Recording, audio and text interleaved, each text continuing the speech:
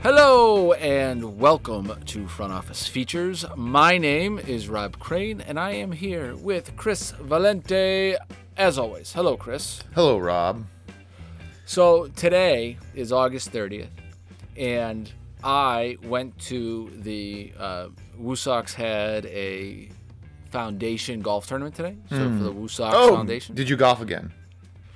I did not golf per se. I did drive around in a cart and have a few beers and play a couple holes with some people who were there.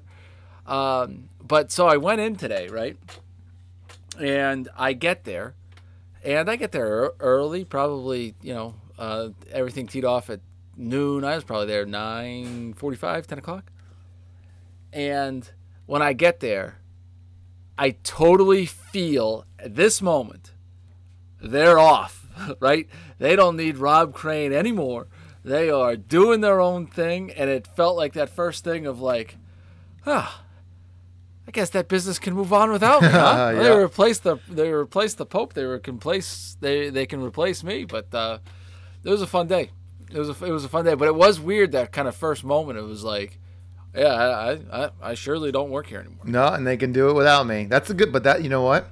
They always say when you leave, to be able to leave and leave it in a good position that they don't need you is the best way to leave. If it falls apart when you leave, that's a problem.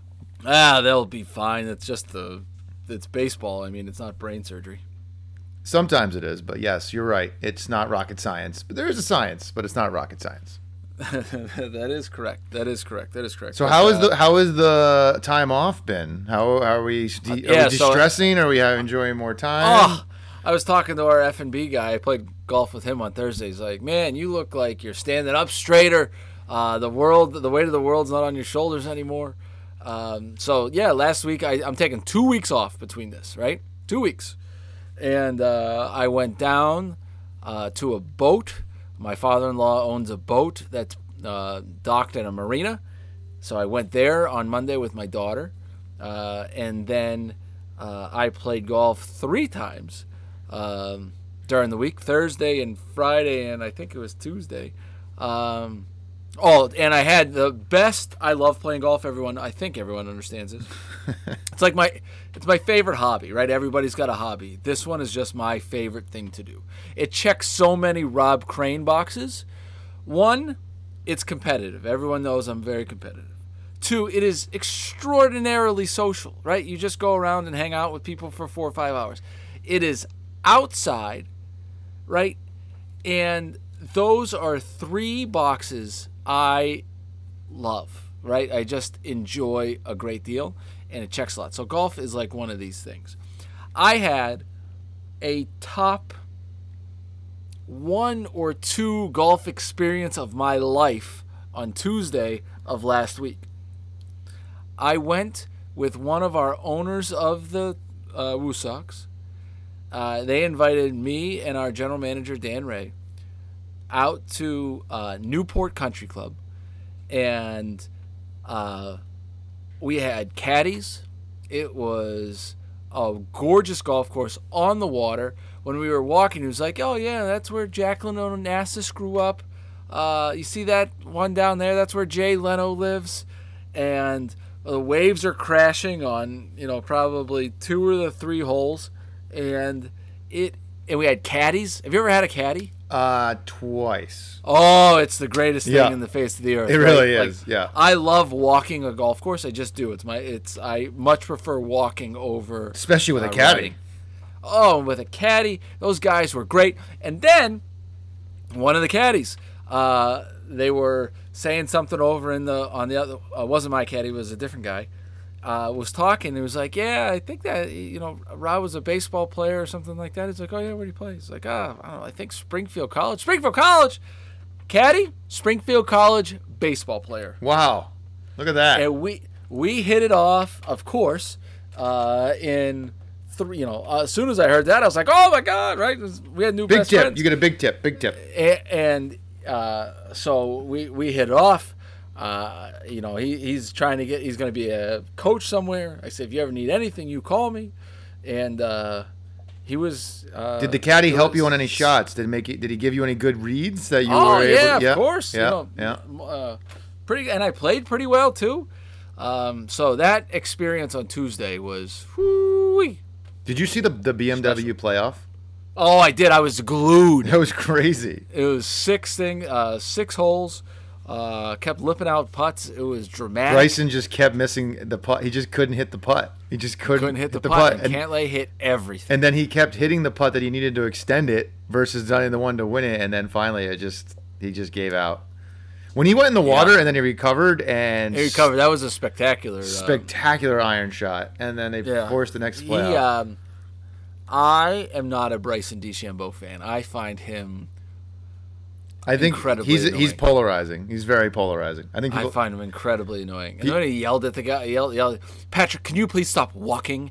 And he wasn't really walking. He was just kind of standing there, and you weren't ready to hit anyway. So like, quit being a douche.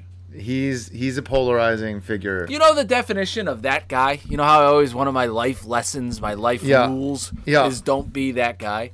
I feel like Bryson can be that guy, and it drives me crazy. So your team's Spieth? Totally. Yeah, your team. Totally. Or Koepka. Koepka, that's what I mean. Your team. But Koepka can be that guy too. I'm not a big Koepka guy. He's like, I'm too cool for golf. Like, go F off, right? Like, he is, like, I'm Mr. Jock. Golf's a nerd sport, but I'm pretty good at it. Like, that's like what he plays off of. Yeah. But he's out there grinding, hitting 7 irons just like everybody else, right, on the driving range. So when he plays this too cool for school thing, it drives me. So do you think the feud nuts. is manufactured? No, I absolutely think it's real.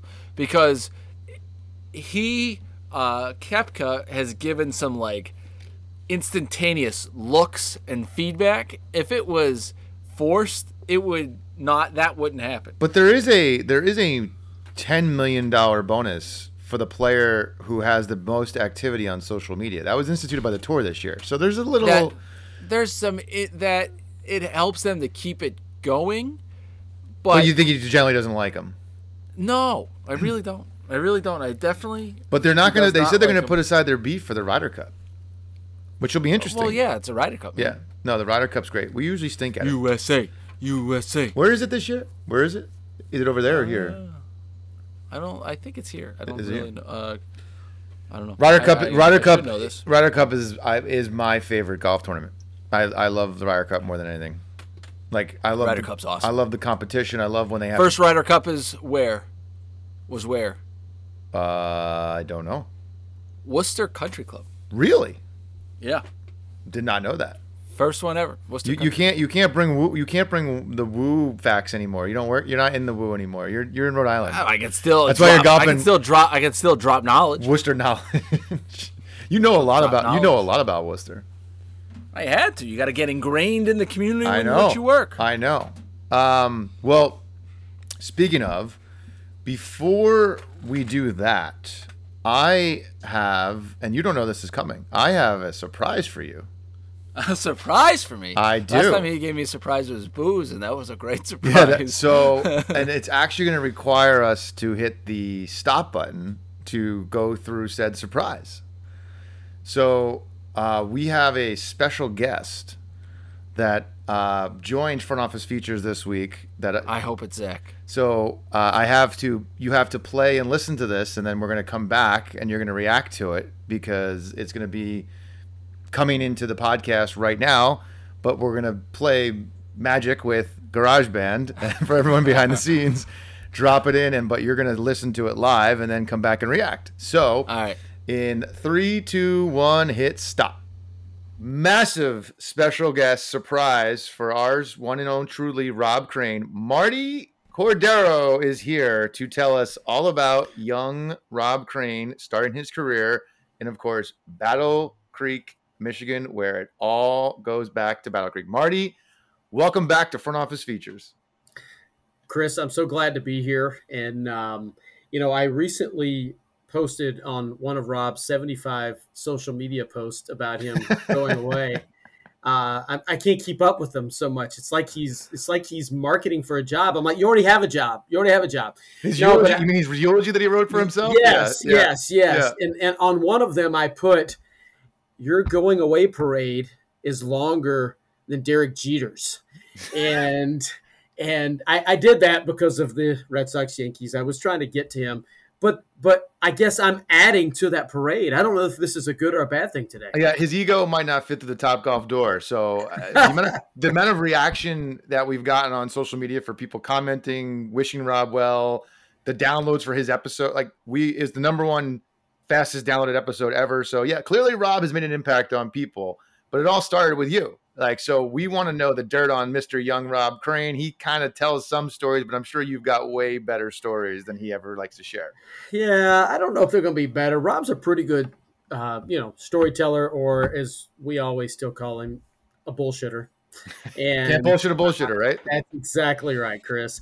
But it does go back to Anaheim winter meetings, and I think with the spirit of what this podcast is and does is really, it's education based. Believe it or not, through everything you do, it's education based. You're trying to help others, improve their lives. And Rob went to Anaheim in 2004 to improve his life, and he went through the job fair at the baseball winter meetings. And at the time, Brian Cheever worked with me in Battle Creek, Michigan, and Brian and I had worked together at a different club before that. But we interviewed this young Rob Crane, who had, Rob likes to talk about his hair quite a bit, but he had the worst hair ever. And, he's got kind of a mullet going on, and, he's doing this, we think he's doing this Boston accent, but no, it's just Rob. It's just really, really Rob. And did he get the mullet from Alabama maybe when he was down there? I think he got that from L.A. He did. He got that from Lower Alabama. I know he really enjoyed his time there. And, but that's where we interviewed Rob. And he did land in Battle Creek. And after a couple of months of him working in a group sales job, so this would have been early 2005. I brought him in my office, and this may have been recanted before on this podcast. I know it's been over beers before. I brought him in my office and said, Rob, we really enjoy having you work here for the club. We're excited about the season starting in a couple months, but we hired you to work in group sales and to sell group tickets, and to be able to say that you work in sales in baseball, you have to sell something. And and he was like, yeah, I know, I've gone here, I've gone there. And at that time he had I don't know what year it was, 1980 something, full size, long wheelbase Ford truck. I think it was a Ford. And it probably got 6 miles to the gallon. And when Rob was late for work, we knew it because you could hear it when he drove up. You could hear him coming down the road. And that was at our house office in Battle Creek that actually the basement had so much water in it and flooded, it actually had snakes in it. So that's the environment that Rob was hired into. And when people complain about their work environments or, different things in minor league baseball, Rob and I and others that worked in Battle Creek and others that have worked at other difficult minor league markets, we have a lot of things that tops their complaints. But, it goes back to, Rob, you need to sell if you want to call yourself a group salesperson. And he got the message, Chris. I think sometimes early on as staff, members in a pro sports franchise, sometimes it's the lights. We get blinded. Oh, wow, I'm working for a pro sports franchise. Oh, yeah. Sometimes, we really are trying to impress our boss, and we're putting so much effort into whatever we may be doing. We're forgetting that we sometimes need to block and tackle, just do the basics, and other things will take care of themselves. And I think Rob fell into that category to where he was stressing so hard. He was going to so many soccer and baseball and softball association meetings, spreading what group sales could mean to their organization from a fundraising perspective or just an environment perspective. But he needed a little kick in the ass, as a reminder that you're actually selling. You're not marketing. You're not marketing. You're selling. There's a difference between the two, and you and I know what that is. And he did kick it into gear, and he had a really good year that year. He was our on-field host. No one could really understand what he was saying at first, and he then gave himself the moniker of Boston Rob. And he was a really good on-field host. And as he went through the year, he was actually selling tickets. So, we had a few staff changes, and I wanted to promoting from a standpoint of groups into corporate sales. So to do that, we had to also give him a better desk and give him a better location in the Not office. next to the bathroom, as he always talks about. And no, that was the location we did give him. You moved him so we moved him closer to the bathroom. We wanted to give him a better location. So, he knew who was in the restroom, who wasn't in the restroom, and he knew who he didn't want to be in the restroom next to him. Yeah. And minor league sports. You gotta love it. You gotta love it. It was fantastic. And, I think those 2 years taught me a lot about Rob from the standpoint that, we can joke about the distraction of the bathroom. We can joke about the distraction of Rob's truck. And, at first, no one being able to understand what he was saying and on the microphone, and the Boston grief Rob. fans would give him Boston Rob. But ultimately, it was that dedication that ultimately led to a 16, 17-year minor league career that you referenced earlier, not directly, but indirectly, about all of the messages and the arc of his going away parade and his eulogy. That's real. He's touched a lot of people. And he's been a lot of things to a lot of people. He's been a coworker. He's been a mentor. He's been a boss. He's been a leader. He's been an adversary. He's been a lot of things to a lot of people. And I think above all, and you and I were talking, off camera, off recording earlier, this world's gotten to a point to where it's like, what's next? I think the what's next is we all need to remember that it's about people. It's not about technology. It's not about being right and wrong. It's actually about dialogue. It's about relationship. And I think Rob's going away parade and going away party is a reminder to me anyway, that it is about people. And Rob's been a lot of things to a lot of people, and he really should be congratulated. Amongst all the jokes and all the ribbing, he really should be congratulated. And so should Topgolf. Topgolf is getting a great individual that I believe can continue to do what he's done in minor league baseball, and that's help change lives. And it's, to help companies spread their message and do good things through the Topgolf world. When did you know, Marty? Because obviously you've now been doing this, we won't say how many years, but you've obviously seen a lot of young folks, because we all start with them, come through the organization. When did you see Rob make that turn where you're like, okay, this one's going to survive, this one's going to make it, he's going to be somebody in this world? Because it is such a high turnover rate that we deal with. People come, they like you said, they get blinded by the lights, think that they're going to come hang out, play fantasy sports, make trades, think that's what the lifestyle is. When did you like, you know what, Rob will be a minor league GM one day, and which was his goal? And I think he told that story recently. You went and told him, I'm the youngest one. You're like, just go sell tickets, Rob. And you got up and walked out. But like, when did he make that turn that you're like, you know what, Rob's got that it thing? Two answers to that question.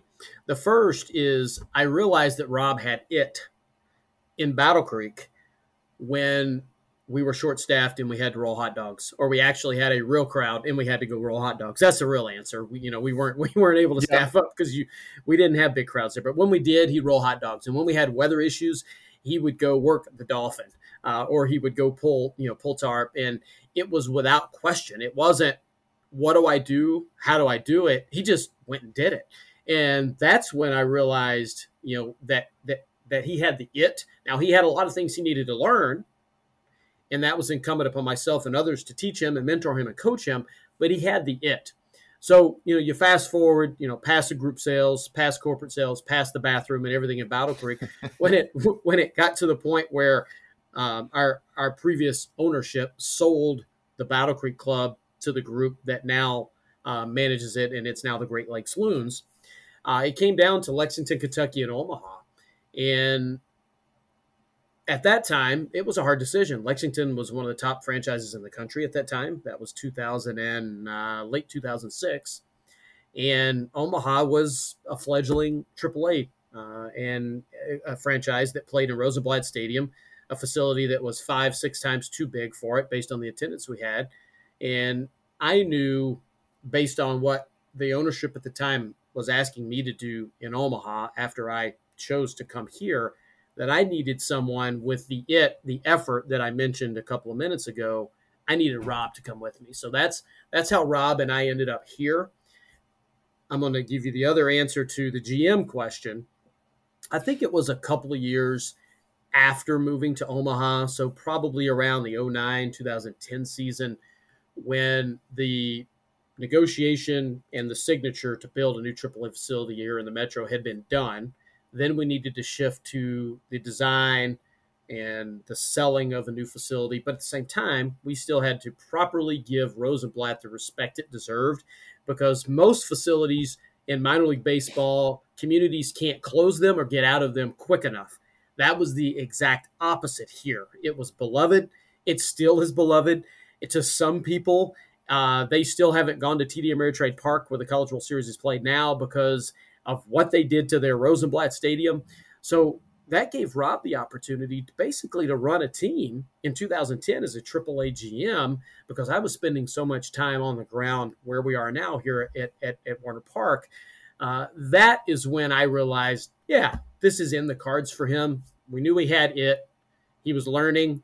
He soaked up everything.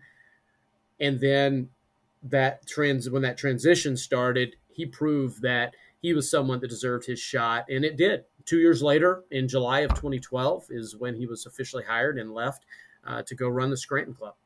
I mean, we joke about and all the stories, but looking back, I mean, the fact that he had a 17-year career, he opened 3 ballparks, which, I mean, people dreaming when they get into this business hope they might one day be involved in like a startup, a franchise that's launching from the ground up. But 3 ballparks is, one, insane, right? From a mental capacity, but also the most impressive thing. I tell him, like, you're looking back from a minor league career, you might have one of the most impressive minor league careers of all time, of where you started, where you went, what you've been. I mean, the Yankees AAA team to be the president, the chief business revenue officer of the Boston Red Sox, and opened a ballpark for 2 of them, as well as the Warner Park. Like, that's a resume that's quite unmatched for some people in this business. No matter what he does from here on out, we've said, like, it's unbelievable. Like, it is. Your next thing is just gravy at this point. Like, your sports career, not that it's over by any stretch of imagination, is beyond people's wildest dreams. Yeah, you're right, Chris. And, and it wasn't just handed to him. I just told the story. I mean, he started, I don't know what he was making, $800, $900, $1,000 a month. I was going to say a year in Matt Beck in minor league baseball. Well, yeah, and but he wasn't selling his tickets. That's what he was making. You're like, Rob, you need to sell and make commission, buddy. Yes, exactly. That was part of the message as well. And you're right. I mean, 3 ballparks. Wow, what a jackass, Rob. You really 3 ballparks. Are you serious? How did you get that lucky? But some of us don't ever want to do it again. Or that's not exactly true. But he dedicated a lot, to minor league baseball, and I think that his talents have been largely celebrated. We all have challenges. We all have people that we don't see eye to eye with, and I think everything ended in a good way, except for the Scranton experience. And yep. I would suggest to you that if they had to do it over again, I don't know that they would make a different decision, but I know they probably would have handled that exit a little different. Go look at the numbers, go see what's going on there since he's been gone. I'll just kind of leave it at that. But yes, he's been very fortunate. He's been very lucky. But as I said earlier, about 5 or 6 minutes ago, we're the ones that's been lucky. Our lives have been changed. He's in a weird, strange way. He's inspired me and mentored me as well. And, Rob and I have, we've got a relationship to where if I don't talk to him for 4 or 5, 6 weeks, or we don't text or whatever, we just pick right up where we left off, because we both know how busy we are. But I'm so proud of he and Amy. They've got two lovely kids, and I can't wait to see what his next step at Topgolf is. And he better give you and me and all of us free Topgolf play. I'm looking forward to that. Whenever we want it, not whenever he's ready to give it to us. No, yeah, he can use that. He would talk about the wand, the baton. I said, well, you can start wanding me some free tokens for Topgolf when they start opening up here, buddy. Well, I mean, Marty, he talks about you like a second father. He completely respects everything you've done for him too. So I'm sure this is going to be a nice little surprise for him to hear, and like it just seems apropos to put a nice little bow on this 3-week going away parade that he's had. That seems to maybe it might end with a ticker tape at one point. Who knows? Maybe he'll get a ticker tape parade when this is all done. But he talks about you like everybody who needs that mentor. Everybody out there should see like this is what it's all about, right? This is minor league sports. This is sports. Like you find that person, you start with them, and you become a family. We're so close. We go through blood, sweat, tears, births, ballparks, moving, etc. But 17 years later, you guys are still as close as ever, if not closer, because of everything you guys have gone through together. Yeah, and I appreciate the opportunity to come on and congratulate him, rib him just a little bit. There's stories that I'm not going to tell because I probably shouldn't tell them, but you and I can tell them off the air over beers. Absolutely, and when we celebrate afterwards. But no, let's just remember, and for those that are listening, I think this is important for the world today. It's about people. It's about relationships, and I'm a guy. People say, is the glass half full or half empty? I always say it's 3/4 full. That's I'm an eternal optimist.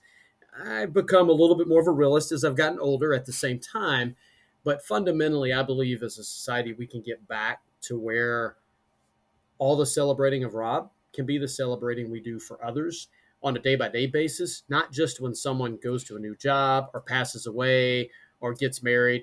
Let's celebrate day-to-day life like this. And again, love it. Kudos to Rob. Kudos to Amy. I hope the podcast continues. I mean, is this gonna we put an emphatic? Yeah, the front office features question, which we've gotten more than anything, is will this continue? And we put that to bed last week, and yes, it will, because quite frankly, he's going to have more time than he ever knew what to do with. So, front office features is not. This will be episode 149 that you'll be in next Monday, and then we'll be at 150, which is crazy. He changed. Look, you talk about changed life. He asked me to do this with him, and it changed a lot for me. I mean, if I didn't have this podcast for the last year and a half, when we were sitting in our basement, stuck in our homes, and it was the most cathartic thing that I did week in and week out was talking to Rob. He has that ability to create that moment for you where you feel like there's just, like you said, you're best friends. We could go, we didn't see each other in person for a year and a half, but when we were talking, it was like we've known each other for 30 years. So yeah, Rob has it. That's why whenever he goes and does Topgolf, he's going to crush it. He'll do it. Whatever's next after that, he'll keep crushing. But I know you wanted to come in here and say congratulations to him. And I'm sure this is going to mean a lot to him.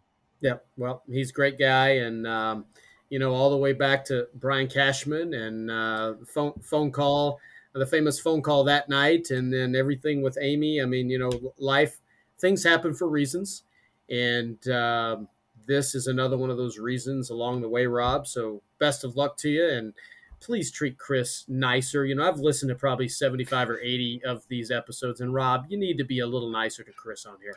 I think he'd say it the other way around, but I appreciate that, Marty. Well, good luck with closing out the season, and we'll talk soon. All right, Chris, thanks for having me on. Best to you, Rob. Whose idea was it? So it was a joint idea, and it came together oddly because I was literally thinking about other ways of what I could do, and I got a DM from Mr. Marty Cordero, and I'm like, I never get DMs. Who slides into my DMs? From on Twitter? On Twitter, and he sent me a note being like, "Hey, what are you thinking about doing with Rob?" And I was like, actually, I was meaning to reach out to you. I wanted to have you on, and I was like, do we want to do like a video tribute? Like what? And then we started texting because we're like, we both don't DM. We're video tribute. I'm not dead. We're all, yeah. Well, that was it was a eulogy. Right. But no, we then connected on phone, and then this what's today? I don't even know. Last week, he and I found some time in the middle of the afternoon to record that 20-minute colloquy of Rob Crane's career and where it started. That was one of the more meaningful things that's happened during this. So I'm a little. I am an emotional guy. I cry all the time, and I'm a little teary-eyed right now. That was our goal. That was our goal. Well, can put that as a check mark. That guy is the reason I am at least somewhat functional as a sports professional is Marty. He is, second father is absolutely right. Sometimes first father. And he had an uncanny ability to read his people, and I don't know, maybe specifically me. Some people, but he knew when to, like, not yell, because he wasn't really a yeller, but like get in my face. And he joked and something. See, he's like, he called me a Boston leader or whatever. Boston Rob. Adversary, and then adversary, and the adversary thing was right. And him and I used to get into it, and I call it, like, towards the end, I was like, I am this teenager that is just like pushing dad's buttons, and but he had this uncanny ability to kick me in the ass when I need it, hug me when I needed it, and teach me when I needed it, right? It was all teaching, but like the teaching of like, hey, you see this? The next time you run in this situation, don't do that, do this. That's where you're going to learn, right? And he knew how to do that better than anybody. And, that guy means the world to me. He is so important to me. I like I said, I get choked up thinking about him. I freaking love that guy. Well, I do. But hold on. I do need to set the record straight on a couple of things. Yeah, I was waiting for that. The Boston Rob thing is a crock of shit. So I hated it, right? It was during this whole Survivor thing, right? Boston Rob was the guy on Survivor, the popular guy on Survivor, right? Yeah. My name's Rob. I back then I had a thicker Boston accent. And Alan Stein, who I've brought this up, was the president, co-owner of the team or whatever. And he goes, when you go out there, you address yourself as Boston Rob. I said, Alan, I surely don't want to do that. And he goes, no, you got to go and say you're Boston Rob. So I'd go out and say, hey, everybody, my name's Rob. And he'd come off there and say, I told you to call yourself Boston Rob. And it was like, Alan, I don't really want to do that. You're Boston Rob. So then it was like, he's the boss, right? I got to go do what he says. So Alan Stein made me call myself Boston Rob. I wanted nothing to do with calling myself Boston Rob. Where did the mullet come from?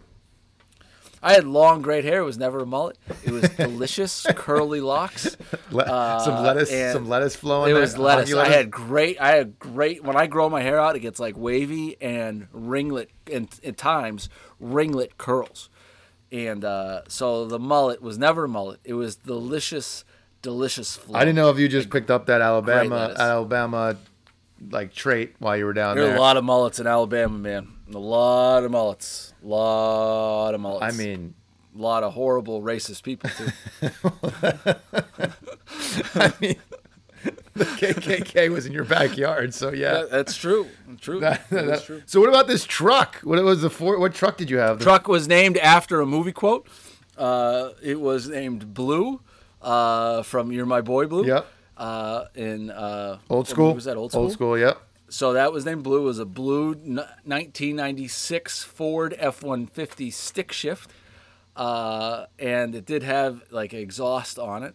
And it was... You went full Alabama. I mean, you went full... I liked trucks at the time. I did like trucks at the time. That's true. I did like trucks at the time. I like the trucks. And he's right. It was kind of loud, but not super loud.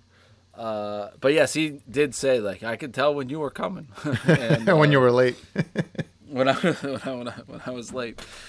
So one of the things that I forgot that's going to give me nightmares for a little bit here is the snakes in the basement. Yeah, I was going to say, I had that. I hate snakes with a white hot passion. I am scared of very few things. I am legitimately scared of snakes. I see a snake, I scream like a girl and I run. And I hate snakes. So they told me that there were snakes in the basement. I just said, I'm never going in the basement. like there's no reason to go in the basement. I don't care what happens. Wait, how is there just snakes in the basement? Like, how did no one took care of this? I don't know.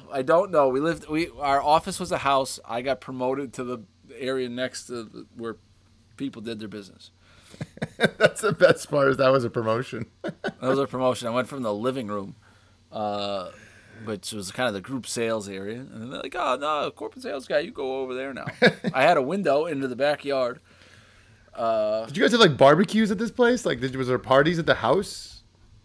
I don't Or did you remember keep it church and state? It was like it's the office. It's the like. No, it definitely felt like the office, though. You would definitely go into Marty's office, and it was a bedroom, right? There's a bed, couch, TV. Yeah. So, no, and you had a garage. So no, I don't. Was there a keggers? Or was there keggers going on at this place? Like, no, the dining room was our conference room, and and the place that we did have beers, because what we would all be in charge of after the game is, we all would have to count the concession money. Right, so we'd right. count All the cash, the bags out. Right. I don't even know if we accepted credit cards. And Hurl the Pearl money, right? You gotta count that money. Did we do Hurl the Pearl money there? No, Hurl the Pearl started in Omaha. Oh, Omaha. Got it. Omaha. Yeah, so that was. I forgot about the snakes, man. I did. Now that you bring it up, I was like, yeah, there were snakes. Well, the moral of the story of all of it, and the relationship and the connection that you have. We had other topics we were going to talk about, but I don't think we're going to. That's why I was like, when you asked what do you want to talk about before the episode started, I was like, oh, yeah, it sounds I know great. you're kind of quick at that. I was like, that's going to. No, we'll get through it. We have things for next week now.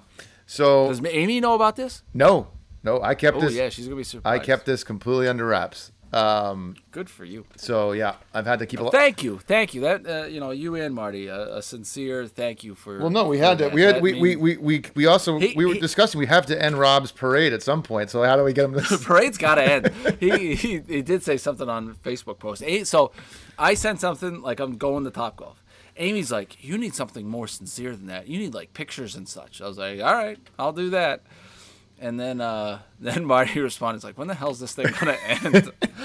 I laughed. I was like, what the? Well, good news is it's mind your own business. It's just beginning. Mind your own business. We'll have to go on his podcast one day and give. He's never going to do a podcast. Give his eulogy. Well, he's great. His voice is great. Interview's great. Good stories. Don't give him too much credit. He also held back some stories that I got to still get out of him. He clearly said that he has. I want to know what those ones are, because I didn't get in too much trouble with Marty. I got in trouble with other people. He's got. There's other guy in that I have. I don't think I've ever talked about in Battle Creek. You talk about mentors and people that kind of helped you along the way. Yeah.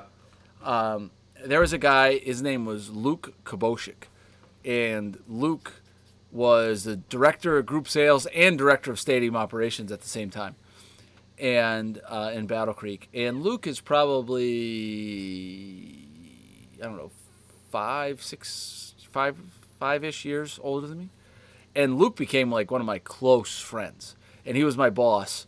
But we did everything together. He's the one that kind of taught me on the ground of like how to go about a lot of things. And Luke doesn't get his credit because he was the one that was like, all right, let's go do this. All right, let's go do this. Let me show you how to do this. And he was Luke. Luke was great. So when it split up, right, when Marty talked about that it went to Omaha or Lexington, he went to Lexington, and he stayed there for a while and went to University of Michigan to sell for him after that. But and now I forget where he's at. But Luke had a profound effect. It's just not one person. It's it's a lot. So he's the one that taught you or told you when you took the job you're going to be in the community and you're going to go sell tickets at community events and work. No, I think that was Mark. You're going to be a youth baseball community guy. But go sell some tickets, bro. So I also bring this up. He was like, "Oh, you got blinded by the light." That's also a crock of shit. Truthfully, what happened? This is honest to God's truth. I took the job as a group salesperson. Honestly, I didn't know what a group sale was. And I truthfully didn't know. I didn't know. I was like, I'll go sell tickets, right? That's basically what it was. That's kind of how I did it. So I'm going through this. I was like, what the hell am I even selling? I truly did not understand. This should have come up in the interview process, by the way. Right. But I was just, I could BS like the best of them. And then it was like, all right, you're going out to all these things. Now what? And then it was like, oh, I got to close some of this stuff. And, all right, I'll do that now. It was like, I just didn't know how it worked. And You're just out there handing that's out. the honest to God's truth. You're I out there- really did not know what I was educating myself because I didn't know what a group sale was. And yeah, I needed the kick in the ass. That's all true. And that meeting did happen. And he said it in that discussion a hell of a lot nicer than what actually happened. But that's fine. You know, paint your own history, Marty. And but yeah, that's the truth. The people I really on didn't top know get to write what a history, group sale was. right? People on top, didn't they write the history books. So I did not know what a group sale was. That was it more than anything. I'm working for some. It was the devil race. Like, no, I don't care about that side of it. That had nothing to do with it. I honestly just was so uneducated about it. And then I did my first sale ever was to the. I was also like prospecting wrong, right? Because my first sale ever was to like the Applebee's in Coldwater, Michigan. I'm sure there was a huge group out of the Applebee's. It was 20 person, and their event day came up. And they no-showed. Oh, really? So your first ever said no shows. Hell of a start. You don't get paid on those, Rob. They didn't actually. But I posted my first sale the other day. I did. I saw that. That was So cool. that- I remember those kind of sheets. Yeah, so it was a print. So the funny part was we were talking about, your basement's a disaster. Mine was the other day because we cleaned out our attic. Disaster. And I was going through all my old stuff, and I found the complete. I don't think I even should have this. The complete stack of every single one of my season ticket sales from the New Jersey Devils, and That's I was awesome. like, I need to shred these, but I kept them. Yeah. But I have the first one. They laminated it for us. Our first sale. It was my first sale ever. And I posted it on Facebook, and some of my old colleagues who were in ticket sales at the time, because we all joined sales at like the worst possible time you could ever join a sales department, which was coming off of the lockout. Yeah, right. And that was crazy. So, but also like we were revisioning, we used to have to go to the index cards that were in these boxes for where the seat locations were, because there was no technology like to really pull it There's up. no ticket system. No, and And that was the New Jersey Devils, the NHL. yes, in 2005, like we literally had to go to an index know. card and open up a box and be like, "Ooh, there's a location," and then you'd have to go upstairs, like go look at the seat, sit in it, be like, "Oh, this is a go," and like come back down, get on the phone, be like, "All right, these are where the seats are." They're like, "Oh, get a different," and you just literally had to keep rotating until you found a seat. Or when people would come to visit, you'd have to bring like 4 index cards with you, and you had to get approval for those index cards to take them out of the office, because if someone called on the phone, you had said index cards while you're upstairs with the client. It was crazy. Like that was 2005. That wasn't that long ago. It wasn't that long. Was not long ago, and that's how we were doing ticket sales. So that's how I started my career. Yeah, so, professionally, there's not many things I can say, but I owe nearly everything to Marty J. Cordero. I mean, that's high praise, and that's why you could hear when he talks about you and the way you talk about him. There's that, to your point, he knows how to read you in that connection. Oh, he does. Like a freaking book to this day. That mentorship and mentor-mentee relationship is one of the most critical aspects of this business, because it's so if you were to hard. get a shitty mentor, right, like the first one, Yep. like I know that there's studies like your first like boss has so much influence on what you do. Yeah, because they And can how send you you down the click, right right? or He wrong might- path. Correct. Right. They might be a fine person, but like you guys don't click, and that's that's tough, right? But I totally got lucky with Marty, right? Totally got lucky. Clear. I mean, it's 20 years later, and he's still has that like way of talking about you and you talking about him. Like there's a clear connection there. That's forever. It's a bond. It's more of a bond. It's not a connection. It's a bond. There's a mutual bond. He could rib you, you could rib him, and it's all in fun. And One of the great photos I have is, and I think I've talked about this on the podcast. So I know I've definitely posted it on social media. There's a picture of Marty and I, and it was taken the last game of Rosenblatt Stadium before anyone's in the ballpark. It was just him and I, and it's in like one of the tunnels that go out to the field, right, from the concourse, and then it wasn't an open concourse, you're in the one of these little tunnels, and it's him and I, and you could just see like we're having a discussion, and that photo was like everything that he was to me, right? He was obviously teaching me. I almost can see myself arguing with him. and it was that photo. Amy blew it up for me, and it's framed in the at my house. And that photo probably means more to me than most things, because it's like that's us at that particular time, and it was perfect. And it was right. He gave me like the keys to the car in 2010. He's like, "Hey, I got to go do some stuff with this this ballpark. You finish the season, then come with me." Right? And I would, do a handful of, not that I didn't have anything to do with it in the beginning, but like that was his thing. But he's like, "You run this one," and I was like, "All right." Like, I'm 28. Right. No, it's a holy shit moment that you're now in charge at 28 with all these people that are looking to you for the answers, right? Like, whoop, here we go. yeah, that's a legit thing too. Like, it was trial. It was good. Trial by fire, baby. Trial by fire. I there's some good advice in there too from Marty that I guess I never really thought of.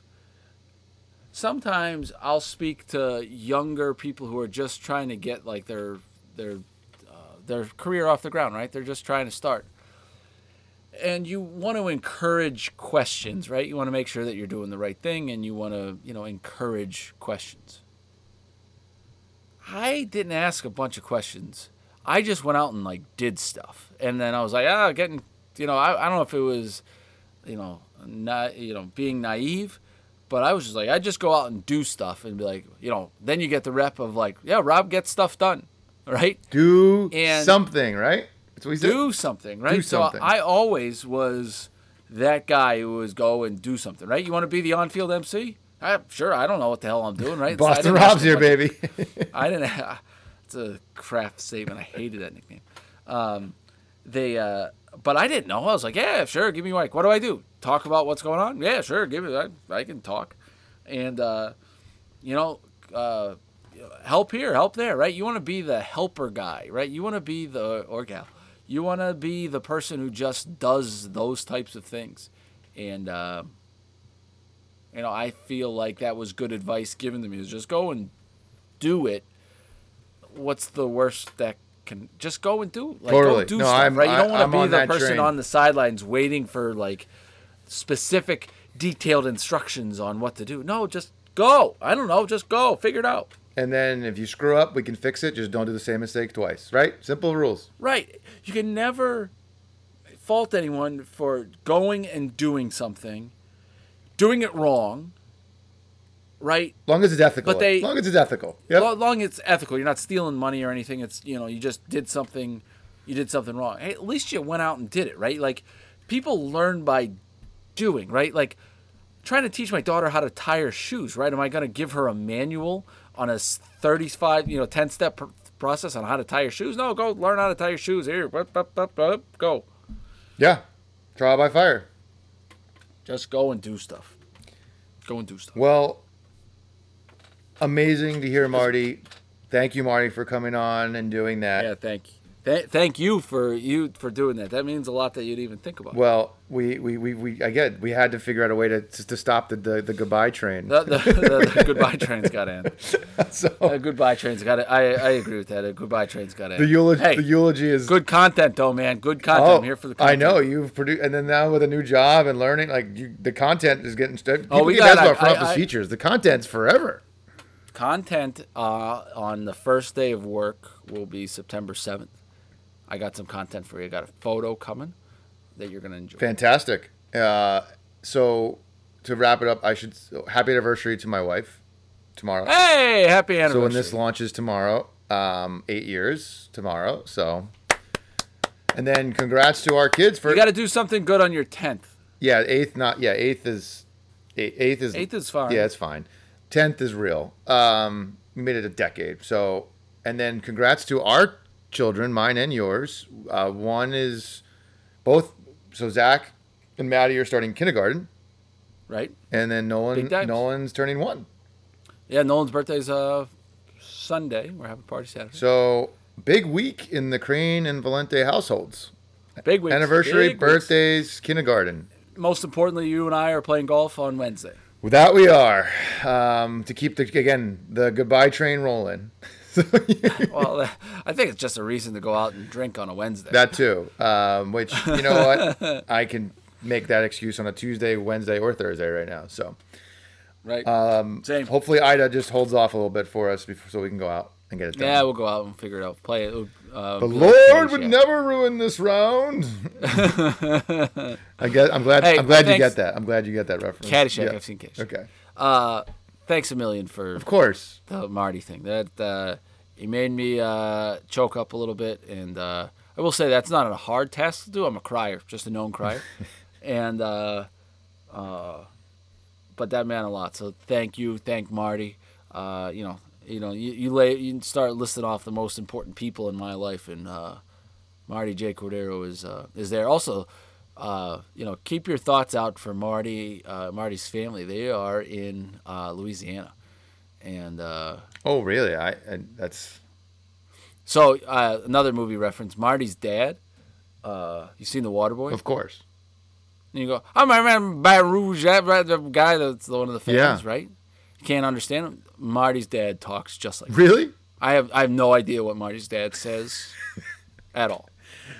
Is his family okay? No, seriously, is his family okay though? Yeah, they said they went. They got to go back though. They're worried about flooding when they come back. They said they left and went 5 that hours or so hurricane. away. That hurricane. I don't know if you saw some of the videos. The wind. It was insane. Oh my God. Sandy. So sad. Yeah. I don't know how people live in Louisiana. Louisiana gets crushed with hurricanes. Every like 3 of them a year. Every 5 years, like there's a No, but there's like 3 category 1s, category 2. Oh yeah, they category brush off 3. the 1s and 2s. They're like, ah. 1s and 2s are like They're laughing at us. That's a little. We're dying. Like category 1's gonna come as like batten down the hatches, guys. We're all screwed. Louisiana people are looking at us, being like, Well, "Man, what are you talking about? it's Category 1, yeah. man, hurricane, man, category 1." It's that the ain't same with nothing, man. We're snowstorms, gonna though. Wait, it's a thunderstorm. Yeah, but that's the same with snowstorms. Bobby Boucher. Mama said. Well, the same thing with snowstorms. When we're getting like 12, like if someone down south gets like 3 inches, they shut down the state. We're like 3 inches. Yeah, but I can understand that a little bit, right? They don't have snowplows. That too, or sand, or salt. But yes. Yeah, right. Any of that kind of stuff. Well, on that note, go get your sand and salt because it's coming soon. But All right, man. We'll go. We'll talk to you. Talk to you later, man. Man, we'll go. Babuche. Madumla obligata. Thank you. That was all right.